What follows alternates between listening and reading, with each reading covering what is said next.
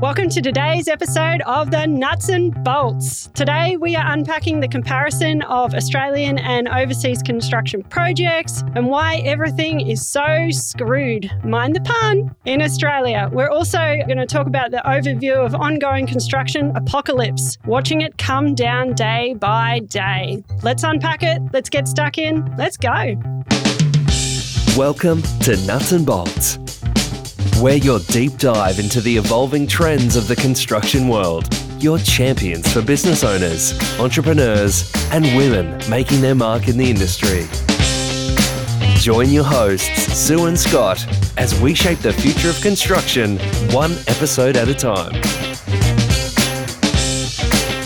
Scott Challen from the QHI Group, and I'm here with my very good friend Sue Rogan from Elevate Construction Marketing. G'day, Sue. How you doing? G'day, Scott. I'm good. How are you? I am living the dream today, Sue, and we've got a couple of juicy real topics here to get our teeth into. Hey, Scotty, tell me, just really quickly, what is this dream that everybody keeps telling me that they're living? It's that dream. I'm not living it. I'm telling you that. Oh, come on, Sue. You love marketing. You love construction. You do. love what's going on around you. You definitely love people, and you're always smiling. So Yes. I actually think that you are in a bit of a dream state. I am. Maybe I'm just a little bit naive or, I'm just not. Well, living I'm the not dream feeling is it. sitting here with you talking shit about the things that we love the most, construction, what's going on in the industry around us, and how we can help small business, entrepreneurs, women, and all those people that we love, our community, do better at what they do. Yeah, let's bring all our knowledge and everything that we've got and find out what you guys want to hear. Rip in. All right, let's talk about the Australian construction industry. And you used the metaphor before of it being screwed. Is it screwed, Sue? Just a little bit. Let's Just be a little honest. bit. What do you see that makes you think it's kind of screwed at the moment? Gosh, there's so much. I mean, we're seeing notifications every day pop up on my phone. I feel like I'm waking up to another builder going down. I feel like I'm waking up to new risks on site. And I know that we saw last week what happened, in the city here in Brisbane, some tragedies there and whatnot. So it just feels like the bridge is crumbling. It's definitely an interesting time to be in the building industry. I always look at the narratives that are being pushed out there, especially through the media as well, because that tragic incident that we had happen on site with the Cross River Rail last week also coincided with another video being released of a really dangerous concrete pour. Did you see that one? Yeah, I did. I definitely did. And it was like it was kind of synchronised, all come out at the same time. Yeah. I'm going to put my tinfoil hat on here and call me Mr. fucking conspiracy theory, but is that what's going on around us? Yeah. And then are we now going to start seeing more and more of that as things become uncovered? Was it already happening and now are they just being uncovered and we're seeing more of it? You and I have both done a fair bit of travelling overseas, and I was recently in Thailand, and it always impresses me that they can be building a 15-storey building with bamboo scaffold over there. Yes. We don't do that in Australia. No. And as well, like when you're in Bali or Thailand, you see them without any safety harnesses climbing up the bamboo. So we don't do any of that. Like I've had travels overseas as well. There was when I was working for my big construction commercial company. I was shipped over there for a few weeks and I was put with people from the Asia region, from Japan, China and whatnot. We did a lot of hands-on training and the differences that we saw and the understanding of our market compared to theirs. When we were doing the hands-on training, that we were asked to go and get some bolts and the screws and everything that we needed to do that. So I naturally went and got seismic bolts, which is earthquake rated over here. We need earthquake rated bolts in Queensland. Apparently. And then I had a discussion with one of the guys from Malaysia and he was like, no, Sue, that's fine. You don't need those bolts. They're only really excessive. And I said, no, in Australia we do. Right here in Queensland, it's a requirement. When was the last time we had a significant earthquake in Queensland? Well, I don't know, to be honest, not in my time. So there's a real possibility that, and I'd have to do some research on this, aware of when the last significant earthquake we had was, but that's something that's been factored into our compliance and code right. and the way we build here in Queensland, especially for commercial projects. All of these things add to cost. Yeah, and I guess the question is that I know that we want to protect lives and, what's the cost of a life, but are we overregulated here? What is that happening to the construction industry? Is it slowing the projects down? Is it blowing out the project cost? Are we not able to execute things because of it? Hi guys, Sue Rogan from Elevate Construction Marketing. We are your digital marketing experts. Elevate Construction Marketing specialises in construction, trades and property. We offer digital marketing, social media marketing, videography, photography and anything that we can get our hands on to help support the construction and building industry. I'm super passionate about this. Having a digital marketing person that specialises in construction means that I understand what's going on in the industry. I've got credibility and I also understand the advertising requirements. When it comes to the building and construction industry, there are specific advertising requirements that the QBC set out that you need to adhere to, and I will be able to guide you through that. So Sue Rogan, Elevate Construction Marketing, your digital marketing specialist in construction, trades and property. Life is inherently risky. We saw the death of 4 Army aviators in this last week, and you being a military brat growing up and myself being an ex-Air Force guy, those things kind of hit home because these are people that we could have potentially known and trained with, and they're never far away from us and how we feel about stuff. No one wants to see anyone get hurt at work, that's for sure, and we want everyone to come home safe and sound. But what price safety is this pushing up the cost of building projects so much now that it's making things unfeasible? Where's that line in the sand? Yeah. Now, I can imagine if we've got anyone involved in workplace health and safety listening to this right now, that they're probably blowing steam out their ears going, you can never be safe enough. Yeah, it's all important. It's all required. Stop. Everybody must be safe. Yeah.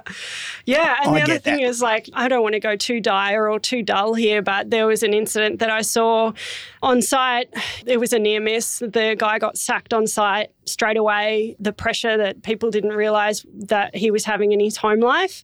And I don't want to go too grim here, but he then took his own life that night. So he had a near miss at work. He lost his job immediately and then he took his own life. Yes. Because of the impact of losing his life. He couldn't see a future. Yeah, the tragic side of things that you don't see. And I bet you that barely made the news about the consequences of that incident. Yeah. So then what are we feeling? Like, what are the impacts that we're feeling around the industry? In 1997, I'm working on a building project in West Africa, and I'm going back in time here, kids, so bear with me while I recount the good old days. We're a building project in West Africa, 3 hours from the nearest hospital by road. I had vultures circling over my head every day waiting to pick my eyeballs out as soon as I fell off that roof, and no scaffold 14 metres in the air, and there wasn't even a toilet on site. So when I had to go to the toilet, I had to run into the jungle with a handful of rags. Yeah. Would that be considered safe? Possibly not. Possibly not. But the reality is we've all evolved and grown from a place where things weren't always safe. We did our best with what we had. Yeah. And have we gone too far? Have we gone over the top? I don't believe that anyone should take unnecessary risk. But if there's one thing that we've seen come out of the last 3 or 4 years, it's this complete adversity to risk. No one wants to take any chances. And it seems like safety is everything now. Is safety everything, Sue? Yeah, I mean, to a point, yes. To an extent, you've got to have it. It's got to be there. I just think at some stage, like, what's the point? At some stage where we're going too far and beyond, where it's impacting the productivity or the cost of the project. Yeah. What's a really big project that's gone belly up in the last couple of weeks where cost blowouts, potentially because of this type of stuff, have pushed it over the brink? The Com Games was cancelled. Commonwealth Games in Victoria. Daniel Andrews' baby, that one. Yeah. Hey? They're talking about a $7 billion cost blowout. Yeah. I don't know about you, Sue, but if I'm adding up the bills each week and I'm $100 out, I lose my shit. Yeah. So, we saw that cost blowout. So I wonder if there's anything that we could have done or we could have done differently. And I know, like, in my space, we're seeing automation and we're seeing all of that, increased productivity and in AI and technology and whatnot. And then are we too then slow to take up that space in the safety space or... Yeah, can technology help us with safety? Yeah. Recently saw the award race for the tunnellers in the Cross River Rail project in Queensland here, and those tunnellers are on $250,000 a year. Yeah. Is it any wonder we can't find tradesmen anywhere? Yeah. Which projects are sucking up all our tradesmen right now? Yeah, that's exactly right. Thank you, government. Really appreciate that. Government sticking its fingers in the pie once again and helping us all. Yeah. Doing everything they can to make it as hard as possible. I don't begrudge the tunnellers earning $250,000. It'd be an awful job working underground if you ask me. I like the fresh air and I certainly like the sunshine. Yeah. But is that a reasonable rate of remuneration in a market where it's hard to find labour? Is that just making it hard for small businesses and everybody else out there? Yeah. You're listening to Nuts and Bolts Podcast with Sue Rogan and Scott Challen. So, Scotty, tell me, What's something unusual you've seen in the construction and building industry this week? Oh, that's a good one, Sue. And I think we might have a bit of fun with this one going over the next few weeks, where I might return the question to you in the next episode. This week, a little bit unusual. I had one of the guys that's been with me for quite a while now, a number of years in my office. He's one of our sales and design guys, young fella, 27 years old. He's been in sales and design for 10 years now and really, really good at his job, earning great money, helping people achieve their dreams and lifestyles every single day with home improvement projects, designing them and helping supply them, obviously. Yep. And hit me up last week.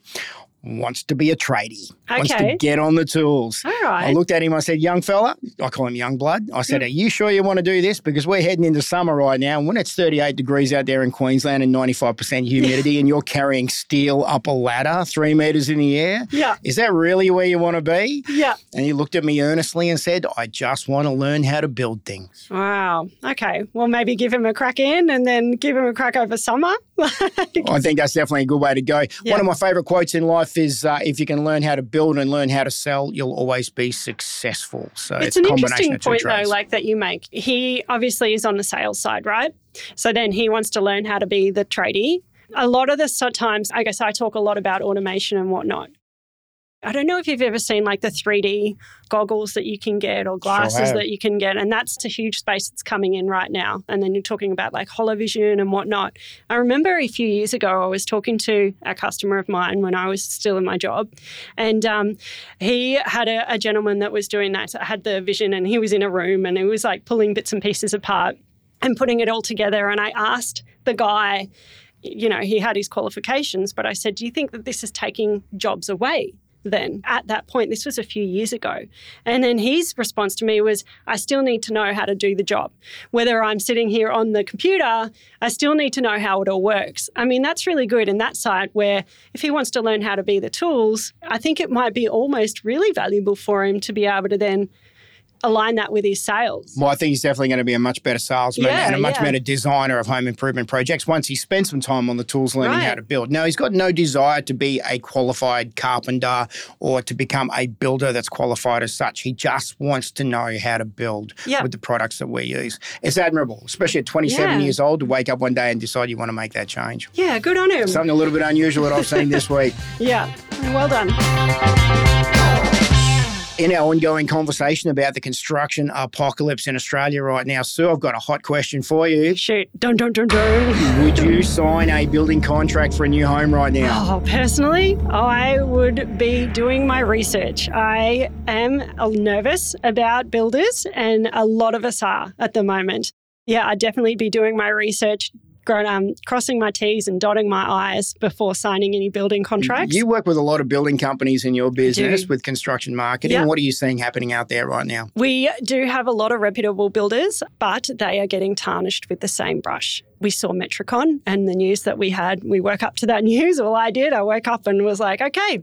That's been a bit of an ongoing saga over the last year, that one. Yeah. And so at the moment, I'm seeing a lot of my builders, clients getting tarnished with the same brush. There's a lot of anxiety in the market around signing new contracts. And these are reputable builders. There's no issues with them or their work or anything that they're doing. And then their clients are not sure. It seems like every second day we see a story about Metricon. I'll be careful here that we don't get sued and that their lawyers don't contact us. Yes. Although I'm not sure if their lawyers could afford to right now. And where they're actually heading. Australia's largest new home builder got a $30 million cash injection from the Commonwealth Bank about 12 months ago to keep them afloat. I've got a number of Metricon homes being built around my suburb, and you probably do around yours as well. And they have been sitting at frame stage, just barely moving. Like, they are really struggling to get guys in on those jobs right now. Yeah. And then how much are we relying on the government to keep influxing cash into these builders that are going down? At what point do we need to stop having handouts from the government? Ooh, now you're speaking my language, Sue. You know, my theory, government needs to get out of the way and let business solve these problems. I'm a true libertarian at heart when it comes to that. The problem with Metricon, of course, now is that they are too big to fail. The company has become so big that the liability to the state governments that back the insurance on these building projects or the private insurance companies in other states, the liability is so huge now that they literally couldn't afford for that to happen, the mass amounts of disappointment. I'm on a Facebook page called Metricon Disappointed Owners. Started with 5,000 about 6 weeks ago when I got on the page. over 70,000 people on that page today, in 6 weeks. Just that. Once a ball gets rolling, it doesn't gather any moss and it continues to grow. I am feeling for the reputable builders that are in the industry getting tarnished with that brush. I do feel for them. There are some good quality builders out there at the moment. There is a lot of anxiety in the market. People don't want to sign contracts. They don't know if they're protected. So we've got a housing crisis in Australia. We don't have enough homes. We've got immigration at record levels. And we've got instability in the building industry. What caused all this, Sue? Oh, gosh. It wouldn't happen to the government, would it? Government may well have played a part in it. The apocalyptic plague known as CV-19 may have had something to do with it as well. And our government's response to the said plague certainly has played a part in it. Back in 2020, the Morrison government announced the Home Builder Initiative, which meant cash injections for people renovating their homes with $150,000 projects. And what did that do to the building industry? Made it collapse nearly, right? Well, it overheated it, basically. It went nuts. And, I have a building company and things just went off the charts. We had 5 steel price rises within the course of 12 months. The price of timber doubled. Everything became difficult and more expensive. So the government overstimulated an already stimulated industry. Government trying to fix things? I don't know. I saw an article the other day, actually, that I was reading where the government blamed the landlords. The government said the landlords are the problem for this. Inflation's got nothing to do with it, which is absolutely crap.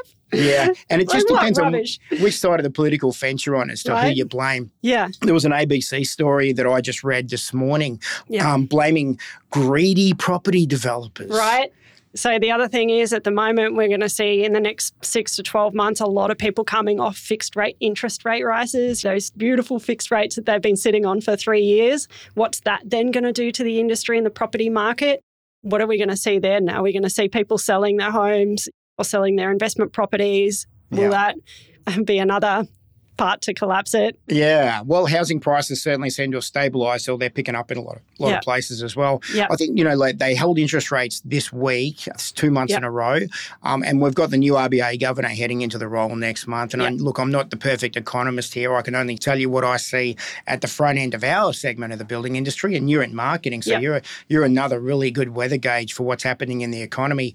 But I've got a good friend who owns a couple of Zarafas stores and has not seen a single downturn percentage point at all whatsoever. So I call it the coffee index, people's confidence in the economy, meaning they're still buying their banana bread and their cups of coffee in the morning. No problemo in that segment. Well, do you know what? And statistically speaking, only a third of Australians own a mortgage. So we have a friend of ours and he doesn't have a mortgage. So he's going out buying caravans. And we literally said to him, stop. You're the problem. Stop spending. Yeah, well, it's the one third rule, which is a third of people own their homes, a third are paying them off, and a third are renters. And when governments change, we see the rules change to favour wherever the voting base is for that particular government. Now, they're talking about 2-year rent freezes in Victoria. We've already got a 12-month rent freeze in Queensland where we are here. I read a story recently about France who introduced these type of rent freezes that the Victorian government are looking to do, and all it did was make things worse. Why is it when governments stick their fingers in to help that they actually contribute to the problem? I don't know. But What's I missing? do worry about landlords in that sense, or investment property owners. If they're going to do a rent freeze, what does that mean for them? Do they then have, especially if we're going to have a couple more, again, I'm not an economist, but if we are going to have a couple more increases in the rates, then what is that doing for everyone? So, record immigration levels. I read recently that 72% of migrants coming into Australia literally have no skills that we need. So these are family members and our immigration program where we can bring in people through compassionate reasons. Not anti-immigration by any means. I say we need more people, we need workers, and we need to grow the country. But do we really want that many people that don't have something to contribute? Because I can't find carpenters to save my life right now. I don't think there's any carpenters in there, So immigration, hot record levels, interest rates being on hold for a little bit longer. Rent freezes. Rent freezes. Yeah. We've seen the federal government trying to push through their Housing Assistance Future Fund, the HAFF bill. They've had some dramas with, and that almost triggered a double dissolution, or has the potential to trigger a double dissolution election. Yep. So there's a bit going on at the moment with housing around Australia, and all of that tied in with increasing energy costs, increasing labour costs, shortage of materials, all of the inputs are going up. Yep. Safety, and we're competing against some of these big government projects for labour as well, which aren't making things easier. Tell me then, is this it? Is this the demise of the construction industry? And, are we going to see the building industry collapse from this? We're definitely not going to see the end of the building industry because we will build. That's what we do. That's right? what we do, right? We build, and I love it. And dig shit out of the ground and ship it across. Unless, of course, you're in Western Australia where they've just passed the Aboriginal cultural heritage laws where if you have a property over 1,100 square metres, you can't dig a hole deeper than 500 mil without getting an assessment on the Aboriginal heritage of the property. That kind of stuff can stop you in your tracks. So are we going to see a federal implementation of something like that, do you think? Maybe. If the voice vote gets up.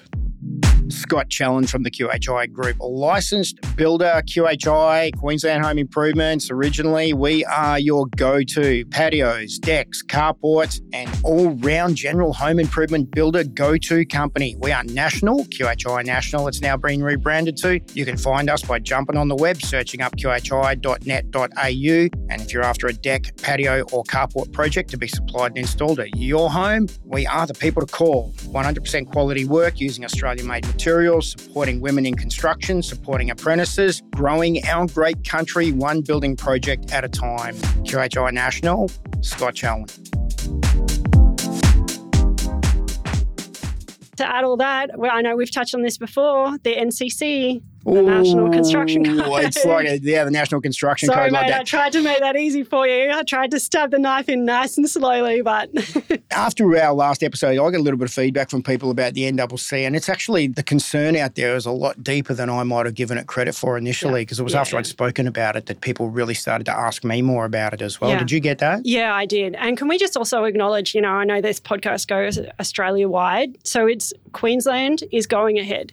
I've seen Full steam. Full steam. Like, I've seen a lot of posts about it. So everyone's saying, no, we're all good. It's held off till next year. Guys, honestly, if you are not on top of the NCC, please do yourself a favour and read up, because Queensland is going ahead on it. The other thing is, if you're not happy with it, write a letter. Yeah. Get in touch with your local politicians. Make a phone call. Get in touch with people. Get in touch with master builders. Get in touch with HIA. Yeah. Get on the blower. And it's pointless just sitting back whinging about something. I mean, one of the reasons that we kicked off this podcast was so that we could engage more people in the community to get involved with this stuff. Yeah. And I have had multiple meetings. You've been to multiple seminars. Yes. I have literally bailed politicians up at events and asked them about it, and they've stared at me blankly with no idea what I'm talking about. Yeah. Ladies and gentlemen, I hate to break the news to you, but your people in charge have no freaking idea. Yeah. And if they do, they're a part of the conspiracy. But we're probably bringing more education than they are right now. Well, I hope we are, and we'll continue to bring more of the education.